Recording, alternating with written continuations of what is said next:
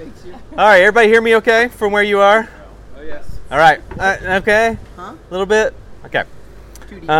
Welcome to Summer Seminar Session 2. If you weren't here from Session 1, welcome. Glad you're here. We're going to give a little recap to catch you up. If you are back, glad you're here. Raise your hand if you woke up in Omaha this morning.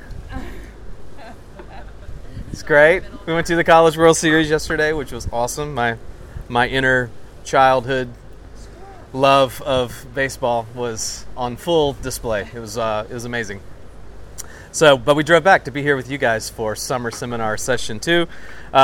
This is like the difference between 2 weeks ago and tonight is like 15 degrees at least. This is what I imagine, like when it's cooling down, not sweating through our shirts and, So this is lovely, and thank you again. Nobody can hear us, but we're grateful to these guys that they're allowing us to hang out on their patio for these summer seminars. We do have a few handouts. I think Drew came around, so if you want a handout, you can have it. It's also in our Slack channel if you want to access an electronic version. I did feel a little bit like part of what we're talking about tonight is like how human beings are stewards of God's creation. So it felt a little weird to show up with like this pack of like printed off.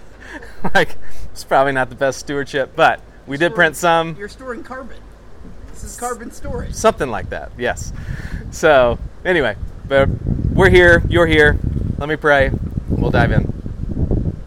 Father, we're thankful for this day. No matter whether we drove from Omaha or today was like most Wednesdays. Wherever our stories, we thank you that you are in it, that your hidden hand is at work, and that you brought us to this place at this time, we believe, not just by accident, but by your own purpose, so that we can know you more, so we can know your scriptures more, but as always, Lord, not just to know you more, but that we would become greater lovers of you and of our neighbor, and find ourselves most deeply in your story, in the identity that you have given to us. So help us by your Holy Spirit now, and we pray in the name of Christ. Amen. Okay, what we're doing is in the summer seminars, we're talking about the Bible as a grand story. The big picture of the Bible. When we sent out this survey, we gave you a bunch of hot button issues, and you guys clicked on those things because we're all interested in those things. But when you got a chance to write in your own, like, what do you want to learn? Overwhelmingly, people are like, I kind of want to know the Bible. Like, can you tell me the big story of the Bible? So that's what we're doing. Let me give you a recap of Session 1. Session 1 was learning to approach the Bible as a grand story, that it is telling one story from Genesis to Revelation. And it's hard to understand because it doesn't read out like a novel, right? And actually it's not even in consecutive order, time-wise.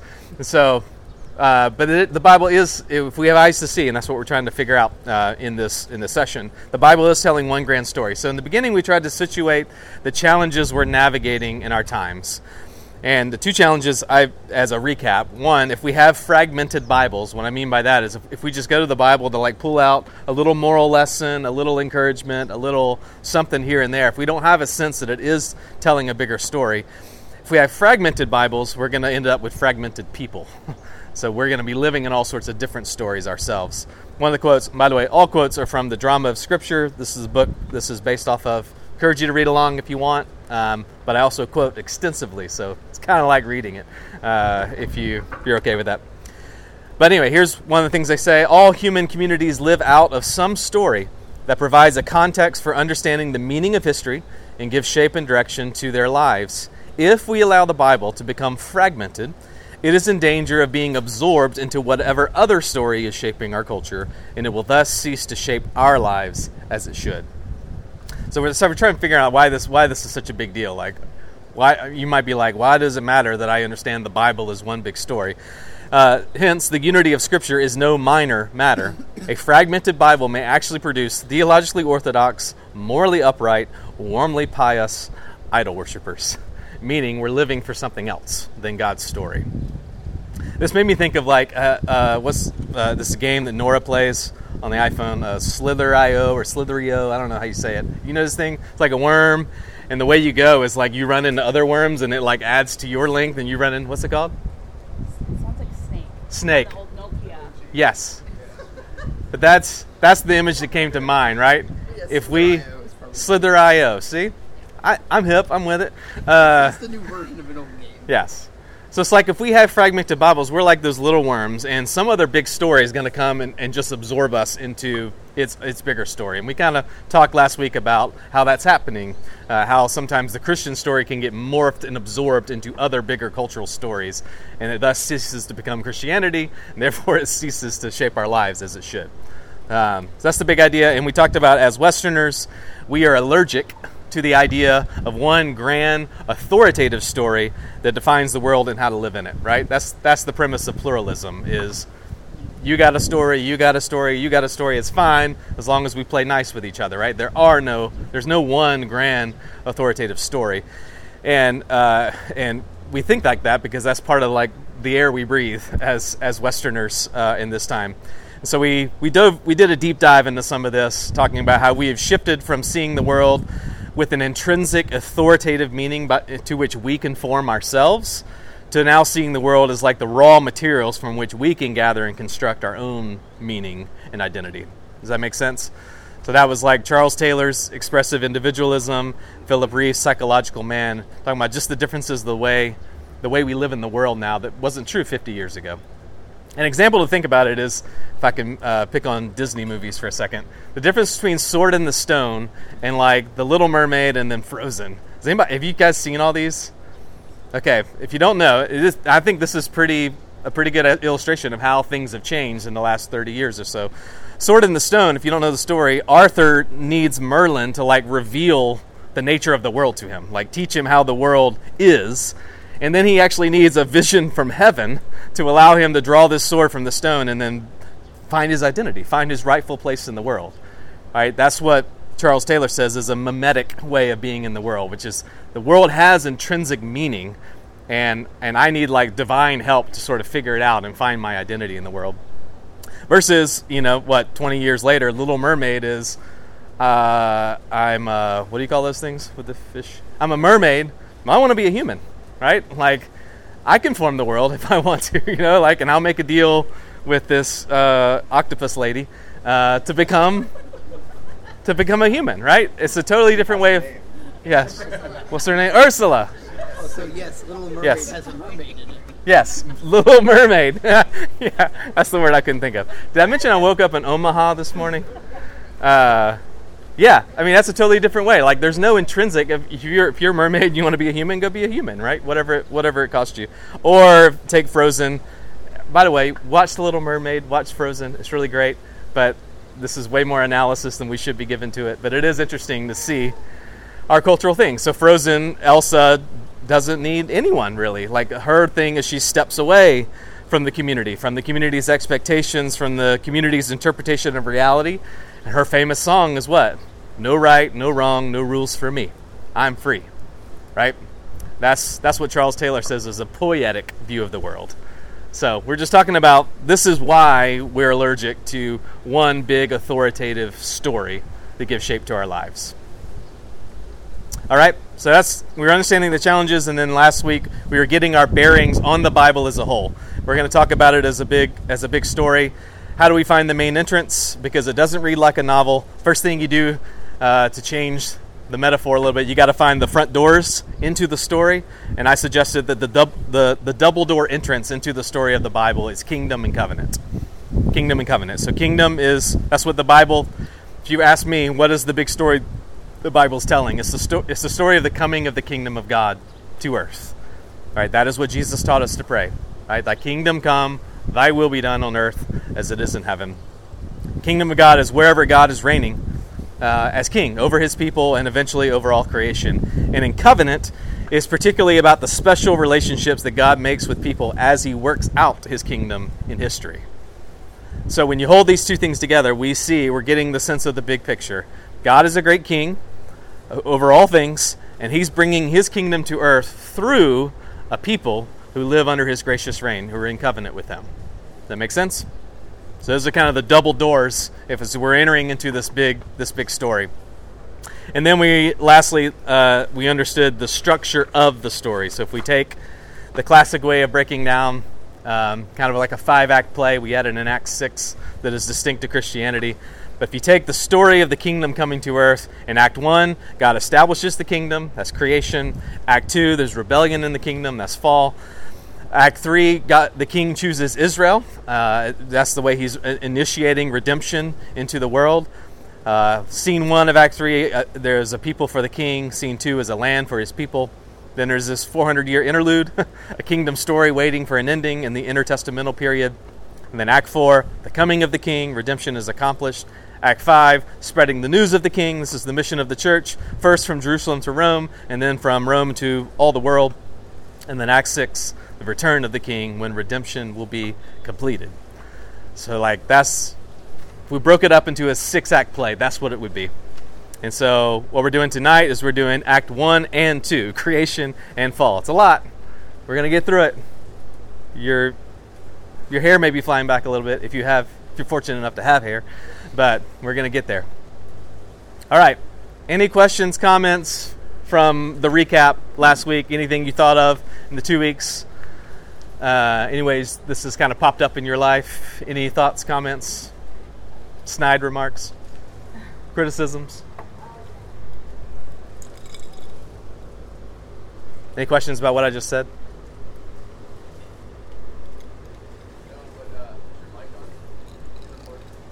I'm recording, but it's not going into any amplification. There are no speakers. Can you hear me okay? Yeah. Okay. Is this thing on? Testing, 1, 2, testing. Be awesome. All right.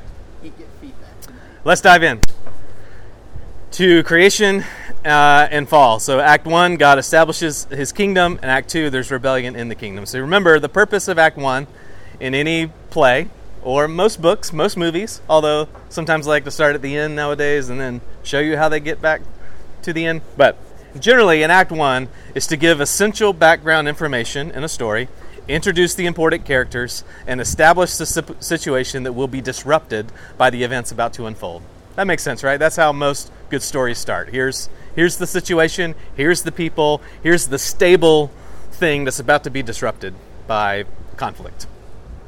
So, what we're talking about is the book of Genesis. So let's talk a little bit about the cultural context of Genesis so we can understand how to understand. This is really just Genesis 1 and 2, but we need to understand Genesis in context to make sense of all that. So, let's ask 3 things right out. Author, audience, and purpose. Author of Genesis is Moses.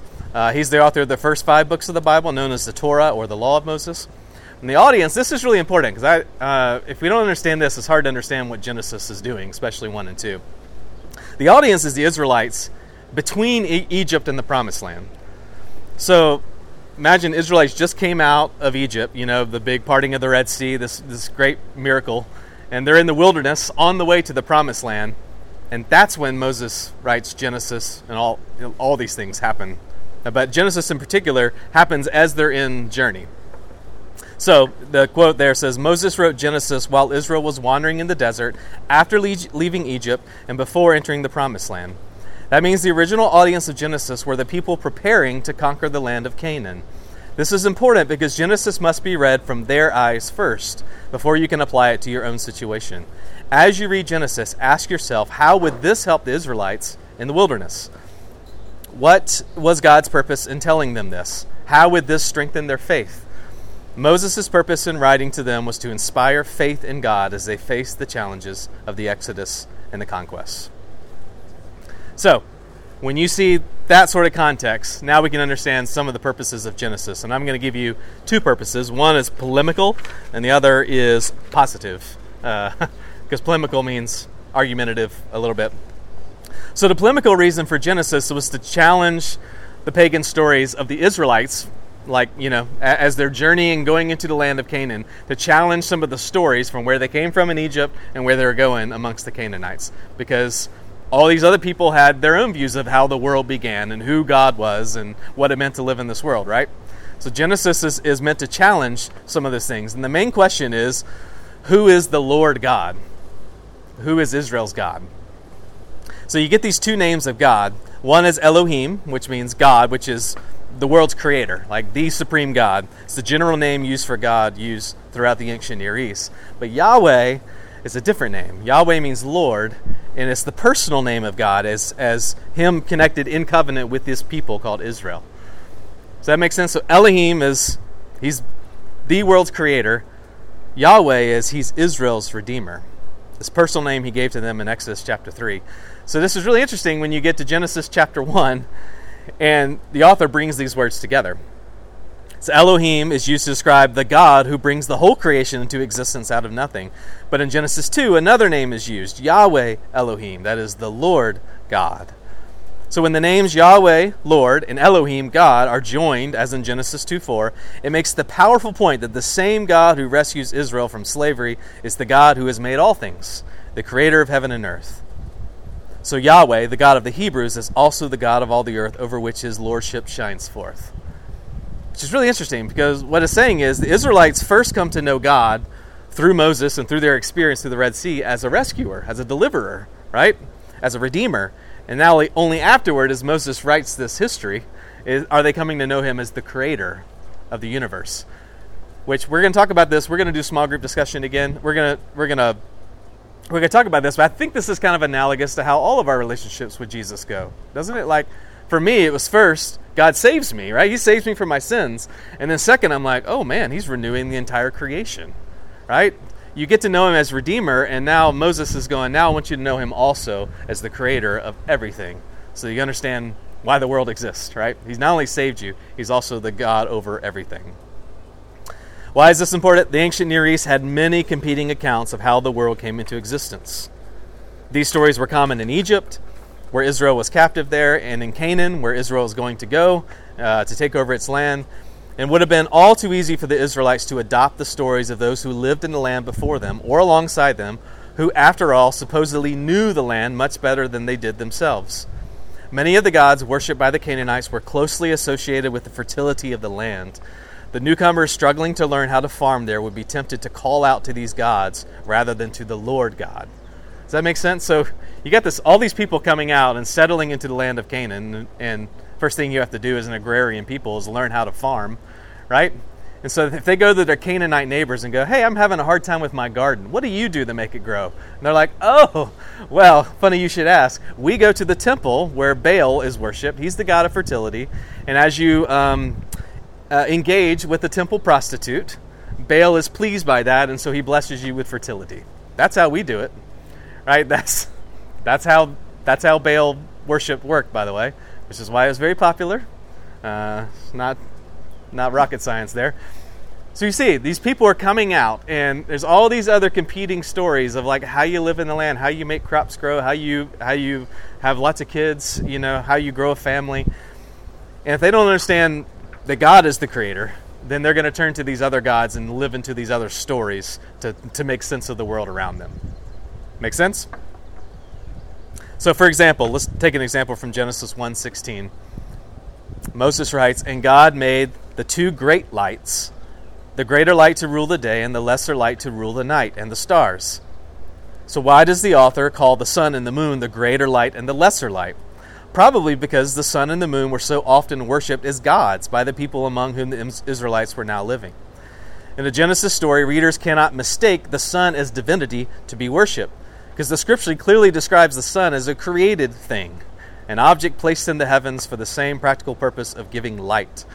The attention is thus all on the one who has created this marvelous light, the one whose power is so great that he can merely say a word and an entire universe springs into being. No mere light in the heavens deserves to be bowed down to. God alone is divine. He alone is to be worshipped. Though the whole creation is very good, it is so because the one who has created it is infinitely superior to anything he has made.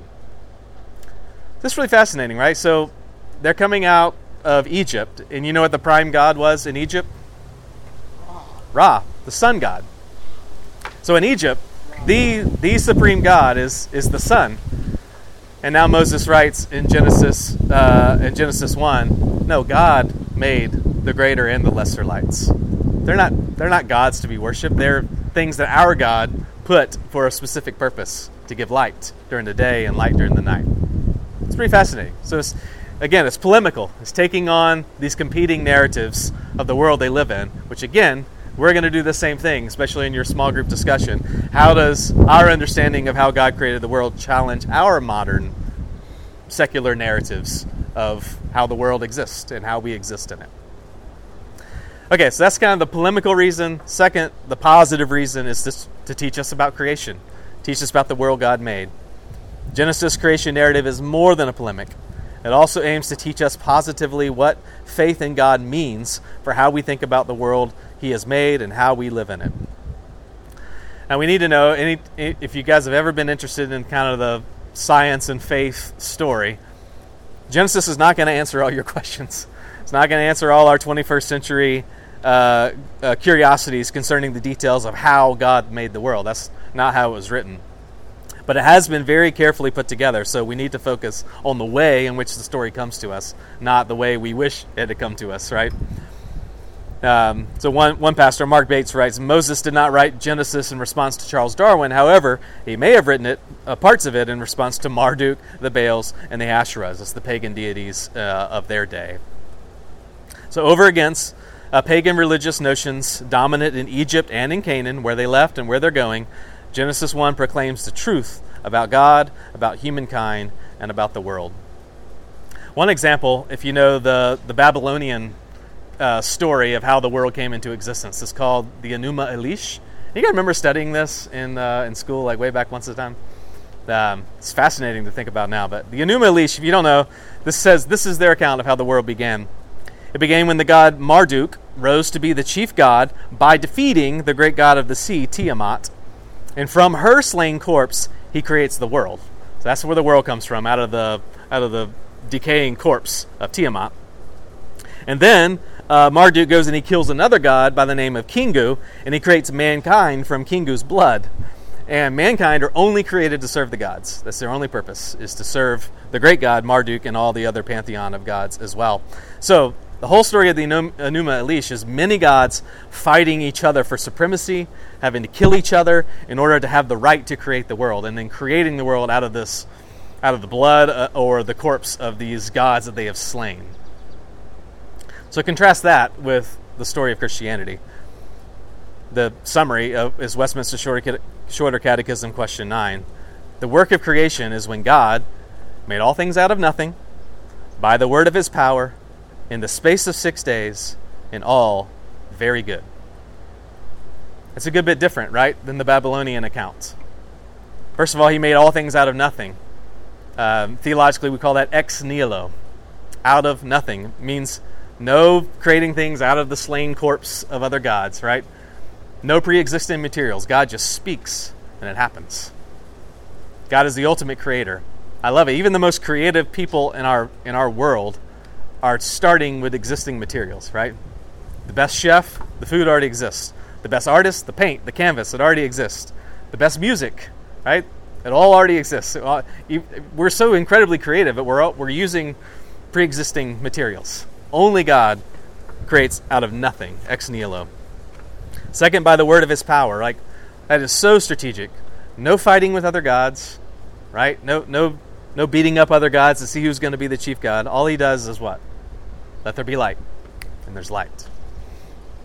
No fighting with other gods. He just speaks and it happens. He does it in the space of 6 days. Everybody wants to know, what does that mean? Is that 6 literal days? Is that 6 ages? We don't know. I'll give you my take on it, but the point is, in my opinion, the point is to show literarily how God is creating the world. So if you take the problem in Genesis 1 and 2, it says God, in Genesis 1, 2, it says God created the heavens and the earth. Now the earth, it was dark, it was formless, and it was empty. So if you take God creating the world, there's 2 problems right out of the way. It doesn't have any form, and it's empty. It doesn't have any creatures. So God spends days 1, 2, and 3 forming the earth, and then he spends 4, 5, and 6 filling the earth. So the world is not formless and empty anymore. So in day 1, and if you can compare those things, you can see what God is doing. In day 1, he creates the day and the night. Day 4, he fills those realms with the sun, with the moon, and the stars. Day 2, he creates the sky and the sea. And day 5, he fills both those realms with the birds and the fish.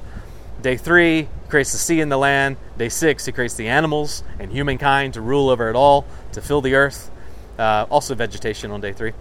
And then on day 7, God rests to give us an example of how our week should be. We work 6 days, and then we rest on the 7th. Again, is the author of Genesis telling us how many days it took to create the world? It's a mystery. We're trying to figure it out.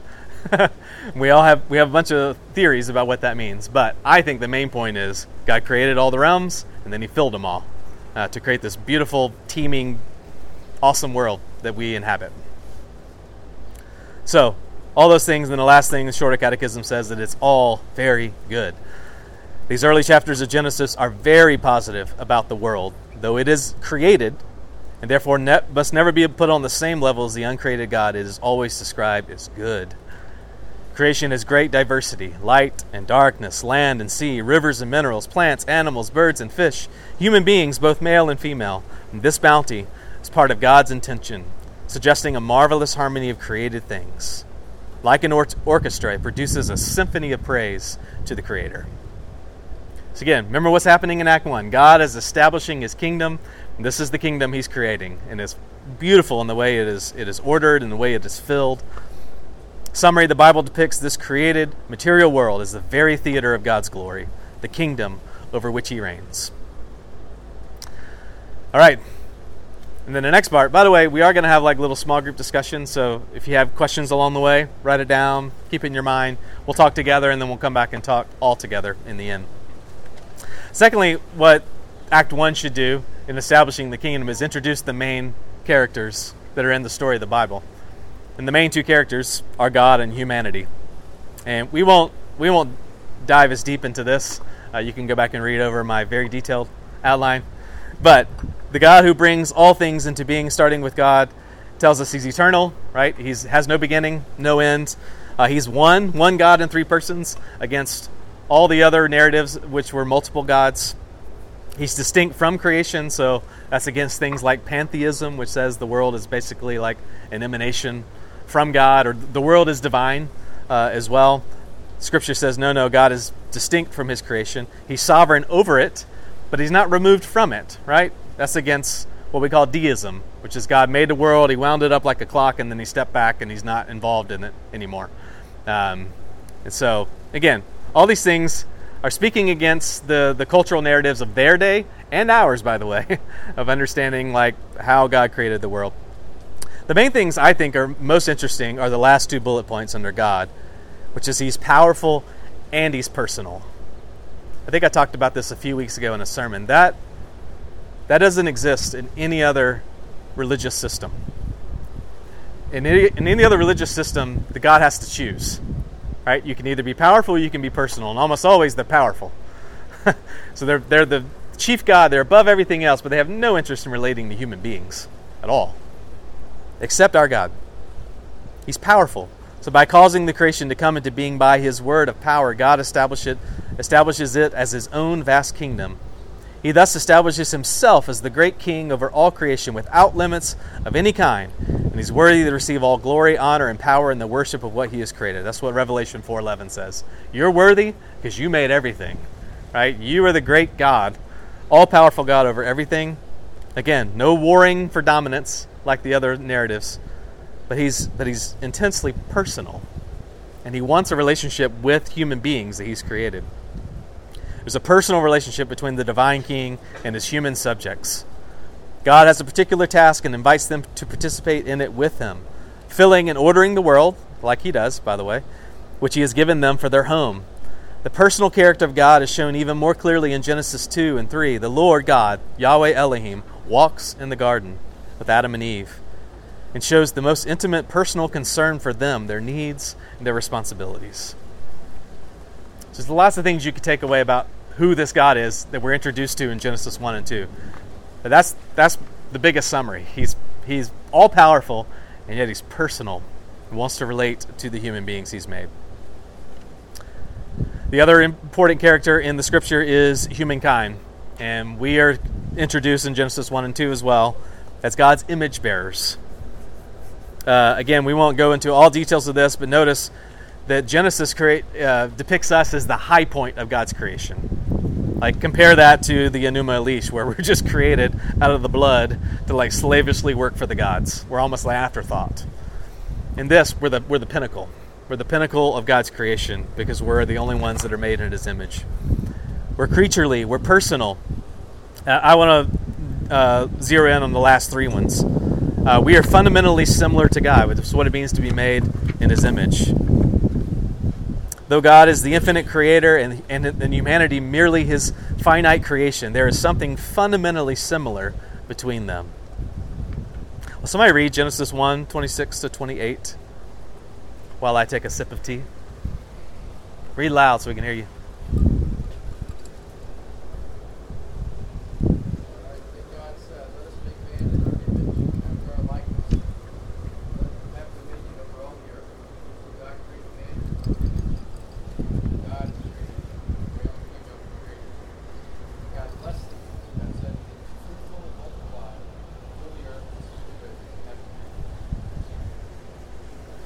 It's great. Notice this says, from this it should be clear that the fundamental similarity between God and humanity is humankind's unique vocation. Its calling or commissioning by God Himself. Under God, humanity is to rule over the non-human parts of creation on land and in sea and air, much as God is the supreme ruler over all. This old scholar by the name of Von Rad, which is a great name. Wish my last name was Von Rad. Anyway, this is really interesting. Just as powerful earthly kings, to indicate their claim of dominion, erect an image of themselves in the provinces of their empire where they do not personally appear, so man is placed upon the earth in God's image as God's sovereign emblem. He is really only God's representative, summoned to maintain and enforce God's claim to dominion over the earth. The decisive thing about man's similarity to God, therefore, is his function in the non-human world.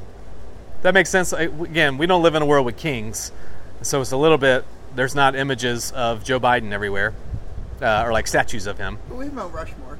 We do have Mount Rushmore. We do have monuments. We have money with people's faces. That's true. We do have images of them showing who's like chiefly in charge. I always just go to like Iraq. You remember when the chief image was that with them toppling that statue of Saddam Hussein? Remember that? Because he had placed images of himself everywhere, so that everywhere you went, you knew like who's in charge, right? Who's the great king? Who's the one who's in charge of all this? Well, that's what God has done with you, right? He's filled the world with His own image bearers, so that each of us reflect and show, even as we do, as we have dominion, as we rule our little parts of the world. Again, not as tyrants, but as servants.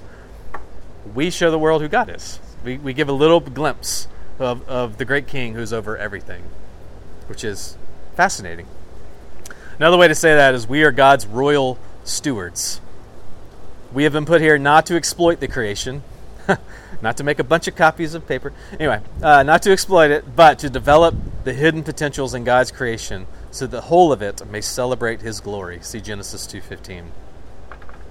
So one illustration of this in the book, which I think is really interesting.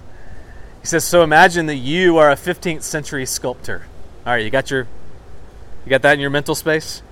You're a 15th century sculptor. And one day you get a message from Michelangelo asking if you would be willing to come to his studio to complete a piece of work that he has begun.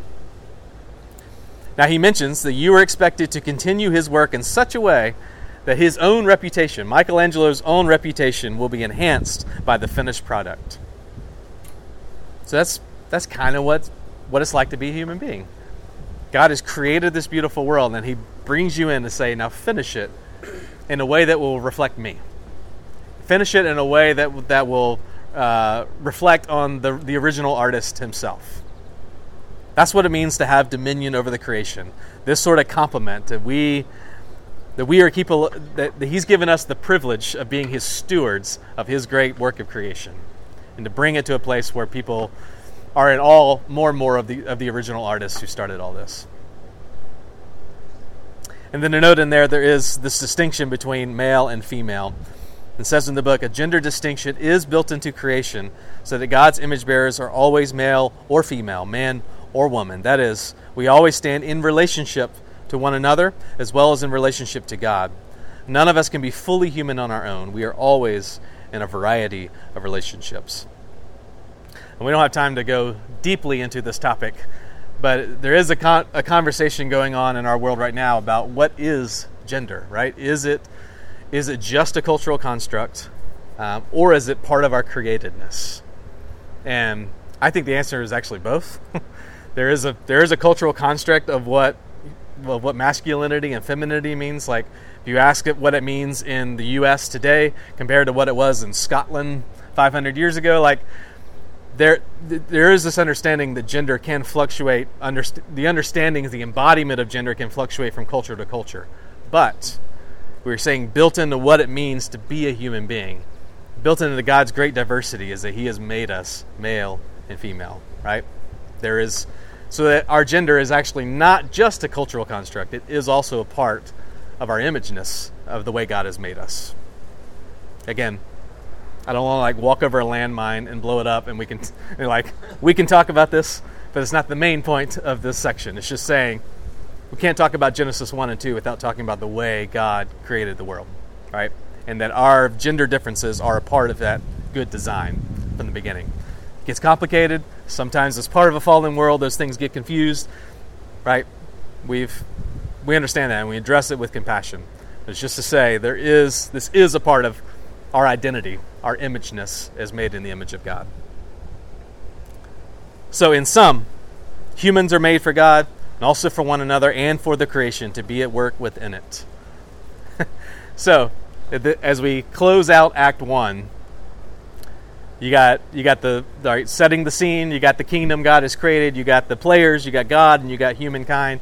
And lastly, you got the situation that will be disrupted by the events that are about to unfold. So the summary of the whole, as it begins, the creation is redolent with shalom. That's the Bible's word, the Old Testament word for peace, meaning the rich, integrated, relational wholeness God intends for His creation. Think about it. I mean, before the fall, it's just every single relationship is flourishing, right? People with God, people with each other, people with creation. That's what we were created for, shalom. The life of Adam and Eve is the life of shalom. They walk with God. They have each other, first marriage. The garden provides all they need as they till its fertile soil and prune its burgeoning plants. There is no storm cloud on this horizon, no hint of trouble to come. What could possibly go wrong? Dun, dun, Dun, dun, dun. All right. Let me check my time. Oh, we're good. All right. Let me talk about Act 2, which is significantly shorter, but heavier. And then we'll give you some time to talk amongst yourselves. So, God creates this wonderful kingdom, Act 2, which is rebellion in the kingdom. It's the fall. It's Genesis 3 to 12.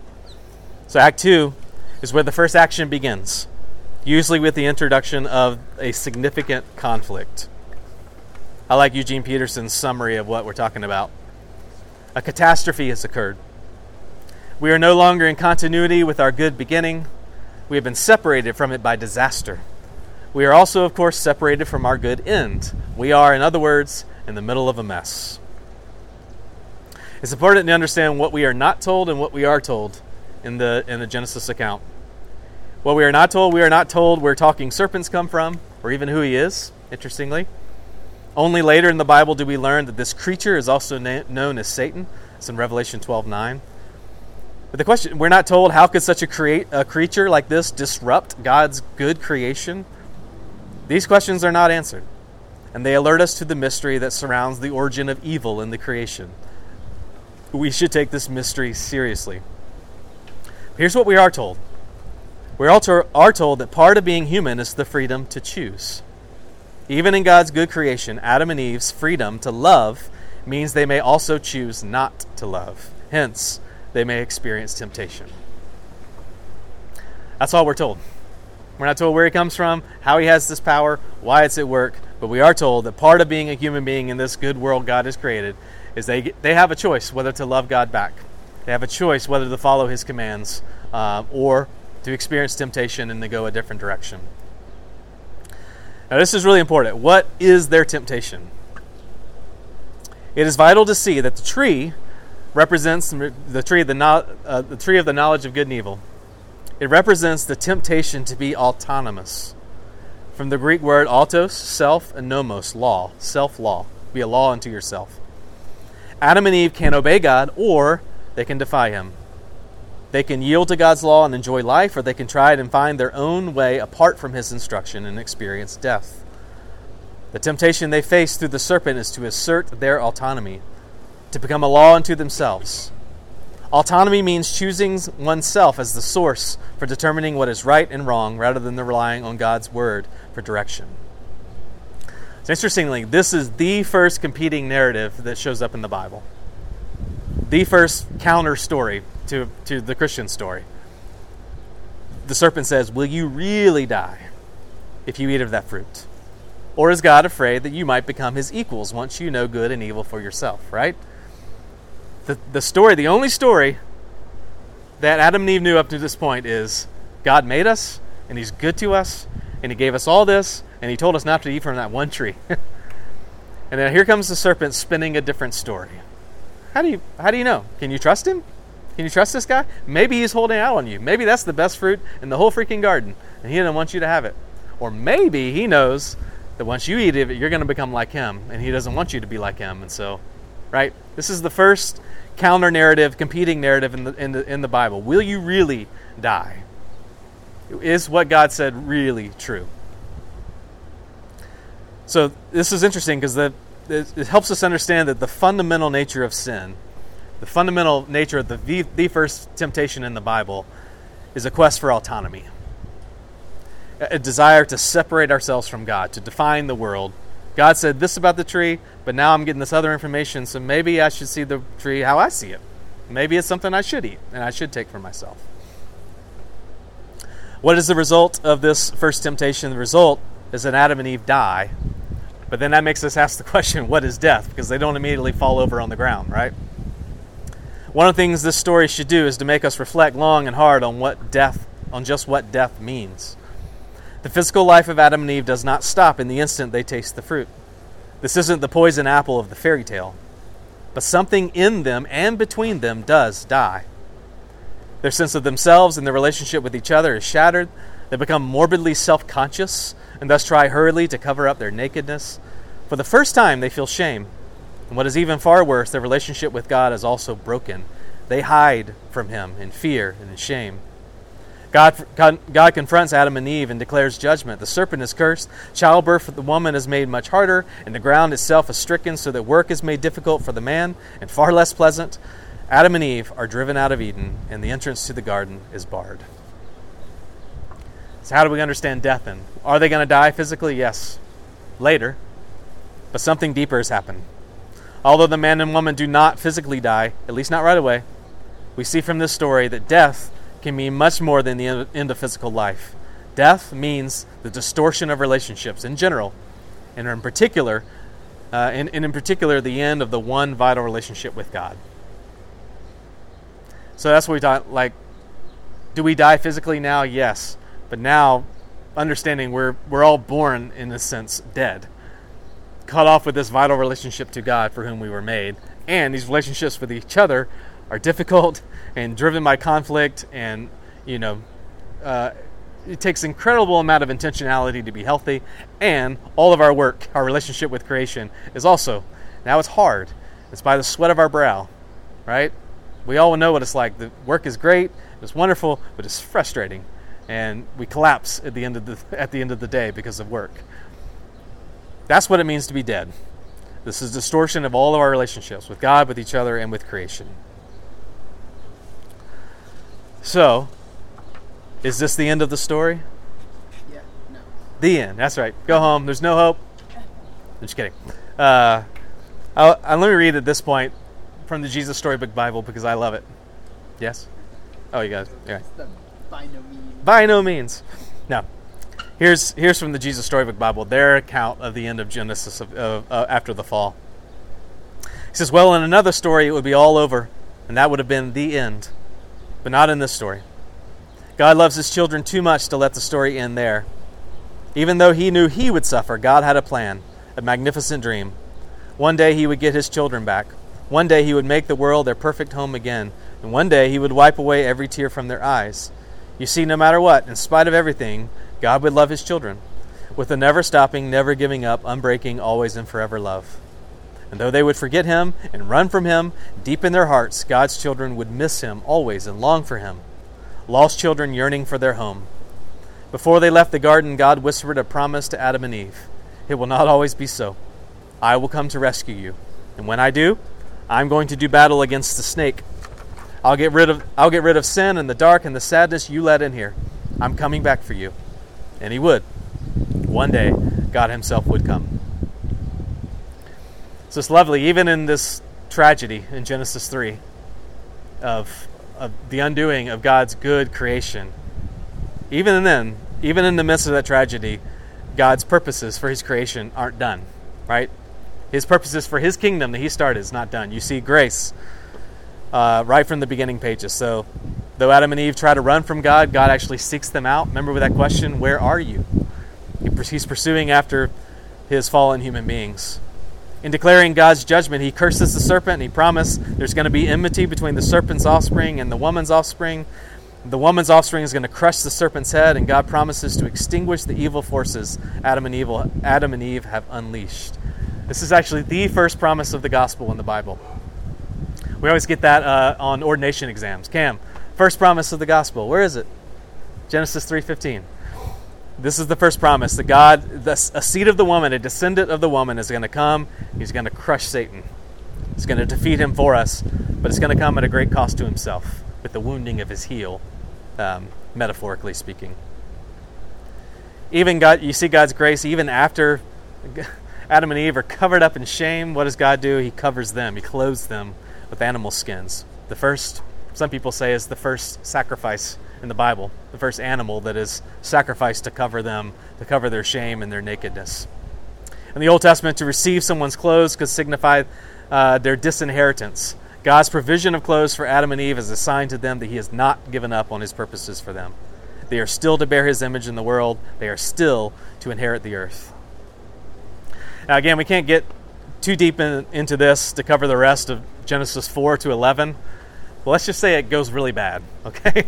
Genesis 4 to 11, you see the effects of the fall. Everything, like we don't stop being human beings. We don't stop being made in the image of God, but our rebellion has affected how we are human in the world. And specifically, sin distorts everything that's good. And that's a really important thing to note. Sin itself, sin doesn't create anything. The only thing sin can do is take good things that God has created and twist it into something evil. And so you see this all along the way, like the goodness of family. There's lots of good things, family-wise, in Genesis 4 to 11, but it's polluted now by sin. So the family that God means as a source of companionship and joy has become a place of jealousy and rage and murder, right? The very next chapter, Cain and Abel, first brothers that one who murders his own brother. You see cultural development. There's some good stuff happening, right? Culture is developing, but it's also misdirected by human beings. For instance, poetry. Poetry is a wonderful gift from God, but the first poet in the Bible, Lamech, he uses poetry in a distorted, twisted way as an instrument to threaten revenge and violence and death upon this little boy who made fun of him, basically. What you see in the rest of this working out is evil has taken a stranglehold of human life. So how does God respond to it? One, with a flood, a catastrophic flood. It's an act of uncreation. Remember in the beginning, God created order, like water here, land here, and now he lets it go back because it's like this cosmic sign of what's happened with us undoing his creation. God is a holy judge, but he also responds with a covenant. It's an act of new creation because right after this, God is a gracious redeemer and he renews his covenant with Noah. All the same language that God gave to Adam about here's your calling, he renews it with Noah. He says, this is my plans are still going, right? I'm still wanting to use a people to spread my reign, to spread my gracious rule throughout the world. What you're seeing is, in these chapters, is this complex mixture of beauty and pain, which, by the way, is our entire lives, right? This complex mixture of beauty and pain. Even in the new creation, right? You got this new commissioning with Noah to keep going with the original command he gave to Adam and Eve. But you still see this corruption of God's good creation. This time, for example, wine. Wine is a good gift. It's created by God, but it's also misused sinfully. So Noah, the first vintner, if you will, in the Bible, he becomes drunk and disgraces himself and his family in chapter 9. In chapter 10, this positive fulfillment to have all these babies and fill the earth, right? Multiply and fill the earth, has a negative side, as you're going to see in the very next chapter, in chapter 11. With all these people, what do they decide to do? Build a monument to their own glory. So this episode in Genesis 11, in the Genesis story, represents the high tide of sin to this point in the biblical drama. Babel is a monumental communal attempt by Adam's race to wrest human autonomy from God once more. Here we have a repetition of the eating from the tree of the knowledge of good and evil, but now performed on a grand social scale. By building this tower, they arrogantly challenge God to come down and bless their endeavor. Last quote. Babel stands as a monument to the perennial human desire to build our own kingdom apart from God. But God will have none of this false center for human existence, and so he scatters the builders of Babel. Name in Scripture stands for identity. With this city and tower, the people have sought a false identity, a reputation built on human autonomy. God's response is to judge their sin for what it is and put a stop to their ambitious, idolatrous building program. But as we see again and again, judgment is accompanied by mercy. Though Genesis 11 marks a climax in the advance of human sinfulness within the creation, Genesis 12 marks yet another new beginning as God steadfastly pursues his purpose for his creation. That'll be next time, picking up with Abraham and the people, and the story of the people of Israel. All right, that's Act 1 and 2. You're welcome. Just kidding. It's like scene, curtain.